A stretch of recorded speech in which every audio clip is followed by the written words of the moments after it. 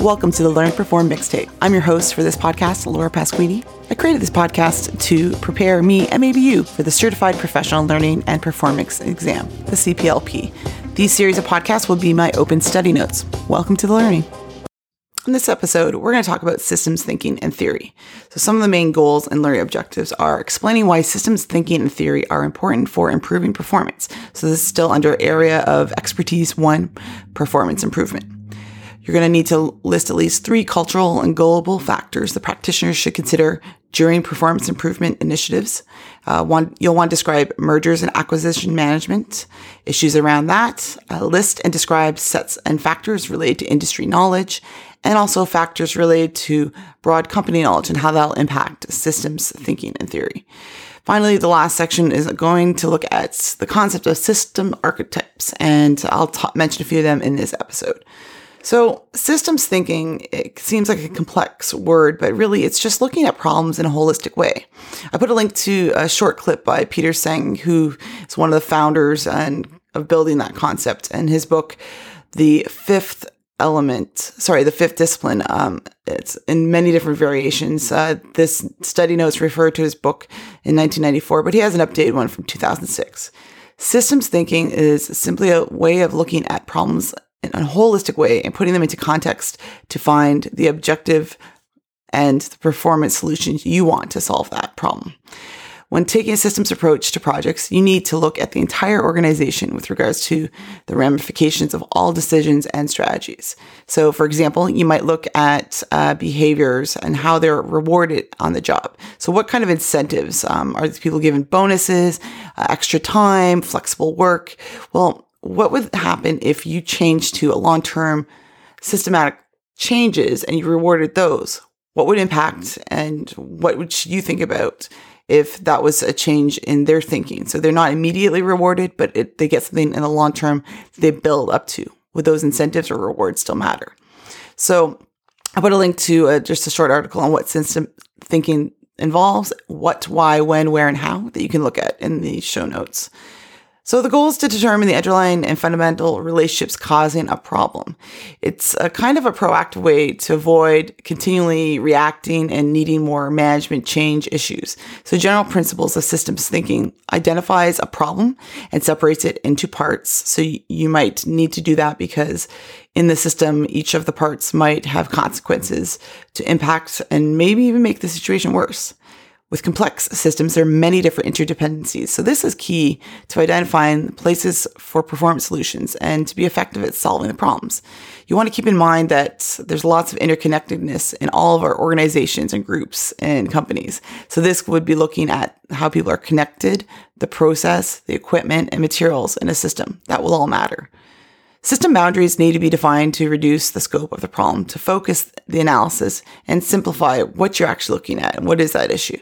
Keep in mind, though, that a narrow scope that is often a common issue or failure also gives a limited perspective of analysis and understanding of the variables causing and creating the problem. There are 2 kinds of systems. You may have heard an open system, one that interacts and maybe even learns from one another in its environment, and that can be influenced by outside events and often needs to have some boundaries set. A closed system is self-contained and often not impacted by external events and happenings. So characteristics of systems thinking, I'll just go through and let you know what they are. So you want to understand the complex relationships and interdependencies. You want to take responsibility for fixing problems. You want to balance the short-term and the long-term needs and perspectives. You want to take a view on an issue or problem in another way, so you're gaining a new perspective. You want to see the entirety of the situation and maybe look at that top-level, high-level view. You want to discern patterns of recurring problems, not created by daily events. So they could be ways people are working, things, expectations in their roles, and you want to look at it beyond just a single day view. You want to question any and all underlying assumptions and ask questions further and develop an understanding and compassion towards what the issues might be that aren't even told or outwardly mentioned. So if you come in and a manager wants to list you a bunch of questions and say, this is what I think it is, systematic thinking and approaches would say, let's look at the bigger ways of work and how this organization is function. So there are principles of systems thinking. So these were developed in the two books, the one by Peter Senge and the other one by Draper Kaufman. Draper's book is in the notes as well. It's Systems 1, an Introduction to Systems Thinking. Both of them are older texts, but foundational, with some updates here and there. And people have put them into design thinking and other things like that. But most of these principles still stand true to what systems thinking are. So there are no final or right answers when it comes to systems thinking. So that's the first principle. When dealing with your complex systems, there's lots of ways you can make change, and you want to leverage things to solve the problem. Cause and effect are not related to time and space. So when you look at a problem you want to solve, it's important to look past kind of the root cause and leverage probably what's going on, the symptoms of the system that might be giving the problem. So solutions require careful consideration. That's the next principle. This means that you'll need to do some analysis. It'll take some time. Oftentimes, an example might be your employees are tired because they're working extra or overtime. They're working more hours than they should. And so they might hire a consultant to train to decrease stress when really the issue of the problem is not just stress reduction strategies. It's maybe thinking about time balancing and workload and where those hours could go. So the solution might be a bigger issue and not just putting a Band-Aid on it, as they say. Next principle is looking at behaviors gets worse before it gets better. So this might be modifying a system that's where your employees have some resistance to any sort of change. So you don't want to worsen the behavior and you don't want to create bad patterns. So if you institute a new management practice or new expectation and you see employees kind of bumping against it, you want to think about, well, what else could we be thinking about doing that will impact less friction in this change? The next principle is there are limits in every system, so nothing can grow forever, and eventually limits will be reached. So you have to be aware that learning to manage systems might change, and the structure of the organizations may impact that as well, what the scale is, what they're doing, how they're producing, or the services they're offering. And the last principle is foresight benefits the organization. So in this, looking at complex systems, often is really critical. So with a complex system, often the solution is not linear because lots of these systems are self-organizing and you're going to want to take some time to resolve this and understand what the issue is. So having a plan and identifying and anticipating potential problems will help you choose which option is going to be most valuable to the organization. So levels of systems thinking goes to look at different things. So there's different ways and steps. And if you search in Google, you'll find a whole bunch of them. I put a read in there as the 6 systems thinking steps to solve complex problems. But if you start looking up systems thinking and theory, you're going to find any number of them. This one focuses on the 3 ways to view a problem. So this could be the why and the how. This is essentially looking at the events, the patterns, and the structures. So in this, you're going to take a look at more about what happened and identifying what the response was to that event. So what are the underlying root causes of the problem is another way to say it. And you're going to take a look at the systems perspective for the organization. So you're going to have to know a little bit about the next few things we talk about. And that's going to be the cultural global, mergers, acquisitions, management, industry knowledge, broad company knowledge, and system archetypes. So let's talk about the cultural and global awareness. These are factors that can affect any organization and any organizational system. So examples are 3 of them are economic, social, and tradition. So economic factors are things like pricing and what the local currency is. So if you're moving to a new geographic location or something changes in the market, social interactions. So what are the societal norms, expectations, and customs going on? And how does that impact how you do business, how you work with your employees, and how you operate with clients? And then the last one, tradition. So holidays might impact. Thinking about where you position your organization. What is a weekend? It looks very different in the US versus the weekend starts on Friday in the Middle East because that's where their holidays and their religious days sit. So you want to think about those sort of considerations. The other thing that was mentioned is systems thinking helps to identify and respond to a series of changes before those changes lead to failure. So it's kind of like proactive, preventive, especially for organizations that are in transitions. And the biggest transitions are mergers and acquisitions. So this kind of management is really important because people often experience transitions to this kind of change in different ways. So change management's not always easy. So here are the 4 ways that people react to change. The first one we know is disengagement, right? So that's when someone loses interest and initiative. So they might react by disengaging at work. They might quit their job is the extreme, but they might just be less productive and kind of turn away. The second one is disidentification. Employees might feel they have lost their identities and become vulnerable. And in this phase, employees who suffer from this often is thought of loss of a work group, a supervisor, maybe even a job title. They feel more vulnerable.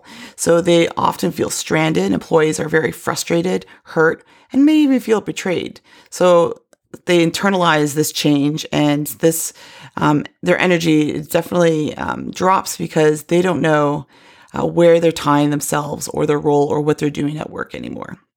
And this leads also into disorientation.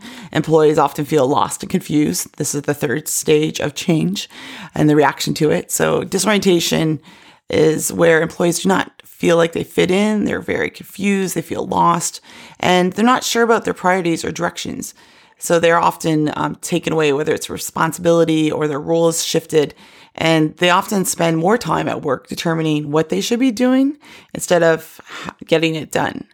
And so this phase is very frustrating because supervisors of these workers aren't often providing them enough information and preparing them for what the game plan is, or giving them any assurance and helping them create and recreate priorities. So that's a key questions to ask in this area, is to ask information, understand ideas, and what are the plans for this transition. The fourth and final phase of acquisitions, mergers, and the change reaction is disenchantment. So this is distinguished by the feeling of being disappointed with something and no longer believing that it is good or worthwhile. So employees sort of give up. They might become negative or angry and often seek out support during this phase. So you're often aware of this change. You might feel like the organization is untrustworthy. They are often disenchanted with focusing on what they see as the problem or what's important. And once this emotion has come, they often would vent to employers, and you can see them floating to the other stages of change management in this one's, right? So they will usually manifest as anger. Supervisors will let employees vent to them about their problems and what the change and the issues going on and how it's impacting them. But often it's recommended that managers use a calming effect for anger to allow people to express their negative emotions, but also direct them towards what is a normal reaction, that it's okay to feel like this for change, and then how they can move forward to make known of what's next and what they want to be doing in the organization, or do they want to move on. So change is hard, and we know this, and how you react and I react is going to impact what you do in the workplace, no doubt. The other 2 areas of knowledge, I kind of put them into factors that are really important to benchmark during a business analysis. So when you're looking at what the problem is in a performance analysis, you're going to want to know 2 things: the industry knowledge and the broad company knowledge. So let's start with the industry first. This is essentially understanding what the organization's goals are, what's their priorities, and in these goals, what is competing or contradictory. So maybe they have one vision or idea that is in tension or contrast to another. Other strategies will be important. So you want to identify how these are moving forward in the industry. So what strategies have they identified to try to meet those goals, and what's the rationale for that? For industry factors, there's a couple of them to understand. So you have the competitive environment as well as the compliance issues. So competitive environments are what the organization is doing to stay competitive and relevant in the market. So this could be innovations, emerging technologies, meeting market demands, and so on. The compliance issues are really critical. So this might be looking at one organization's health, safety, financial reporting. This could be done by industry and might also vary by geographic region or country. The broad company knowledge is the second benchmark as you're looking through that business analysis. And this is where you want to look at the industry segment, like where do they occupy? What's their domain space? What's their scope of work, their organizational structure, so that typical org chart and who reports. You want to know both the formal reports and power structures and also the informal ones. So there should be an identification of what this looks like amongst the group and between those working together. And how does knowledge in this company actual transfer? Knowing this is really important because your own business awareness, understanding the key factors of the organization's current situation will help you identify any issues. So this could be what's influencing this organization in their own market or industry, and what are the factors affecting the health of the organization. Finally, the last is the system archetypes. So archetypes and system archetype is a pattern of behavior of a system. So this could be used to kind of create classifications or molds. Like if you're baking, you're looking at a cookie mold. This is the type of system one is working with. And it's a way to quickly categorize and come up and identify issues based on that type or classification of a system. So there are a few different ones mentioned, and I put a link to some of the archetypes and the storylines. So here are the most common ones that I found and I was reading about. So fixes that fall. This is where a solution is rapidly implemented. So someone said, let's do this. And that system was there to fix a current or urgent problem. And that quick fix is set in motion with unintended consequences. They're not evidence, but they add up to the symptoms. So maybe someone had a new protocol, another set of rules for a plant, and they didn't think about maybe the health factors, the work hours. So that's called the fixes that fall. The second one is the shifting the burden. This is a problem symptom that is addressed by a short-term and fundamental solution. The short-term solution is to put that Band-Aid on, right? So the side effects of the bigger solution is not solved. And so this system's attention shifts to the short-term with many issues and side effects and just probably even escalates the problem. So instead of fixing it, they just put a Band-Aid on that solution. The third one is limits to success. So this might be an idea that initially generates positive performance. However, over time, there is a constraint. It slows down. The overall performance doesn't matter. And they've reached kind of that plateau. So that's the limits to success. Drifting goal. It's a gap between a goal and actual performance is realized. So as much as they want to identify somewhere to reach this goal and they change the performance, the goal is just actually too high. So it's like lowering the bar. So that high jumper might be able only to jump to that 6 feet. So if we have it at 8, then we have a drifting goal. It's not going to be reached. And if we don't adjust that goal, you're going to see gradual decline in your system performance because your performers are going to be demotivated as well. The fifth one is growth and underinvestment. So lots of organizations and companies want to grow, and the growth approach limits potential avoidability investments and capacity. So as much as you want to grow, and not investing in performance changes, degradations, might impact how things actually grow. So if they don't have any investment or funds or resources, then the growth is going to be challenged. Another common archetype is success to the successful. So this we thought of as the self-fulfilling prophecy. So a person or a group is given more resources than another group in that organization, and the former has a better chance of success than the latter. The initial signs of success also justify devoting additional resources to the former. So there's rewards more than one group than not, and you're going to see struggle with the ones with least resources. Seventh archetype is escalation. Parties take mutually threatening actions, which escalates their retaliation, attempting to one-up each other. No one's performing better. There's just competition between groups or teams or people. And so this competition is unhealthy and does not help at all in this archetype. And the last one that was listed in an example is tragedy of the commons. So multiple parties enjoying the benefits of a common resource do not pay attention to the effects they're having for that common resource. So this might be us thinking about our water use and the depletion and how we have to conserve and preserve it. So it was just an abundant resource, but now it's going to be exhausted. So in a company, this resource is exhausted, resulting in shutdown of activities or impacting different groups within that system or people in the organization. So they no longer have access to that resource. So systems thinking is a big, fun process. People love it. People like systems thinking and theory design. They often refer to different practices related to systems thinking. So one of them was the ladder of inference. So this is essentially where relationships between people and organizations and how they learn and how they use action research. So the ladder inference model represents the different way learners actually understand and deal with everyday events. There's no shortage. We'll talk about cause and effect analysis. That is, the root cause of a problem can originate far from where the problem is taking place in an organization.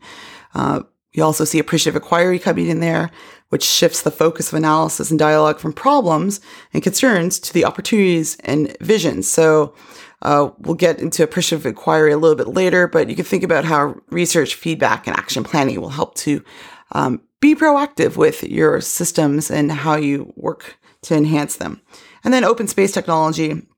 It allows a group of people to create energizing and productive meetings. So we see this with new technologies that come out, things that represent ways to identify issues, think together. So those are just a few things that systems thinking also has impact and touches on. And that was just the highlight at the end of this section. So thank you for joining me for the systems thinking and theory. And hopefully you've got a few ideas of what you're studying and what you're thinking about for your own workplace, taking the systems thinking approach. Thanks for listening to the Learn Perform Mixtape. If you're liking this podcast, subscribe, tell a friend, give me a like, and give me a review. If you're studying for the CPLP or you have already, let me know. I'd love to chat, and I'd love to get your advice. Comments, questions, thoughts, and love are always welcome, and I have my details in every episode notes, so please reach out. Let's connect.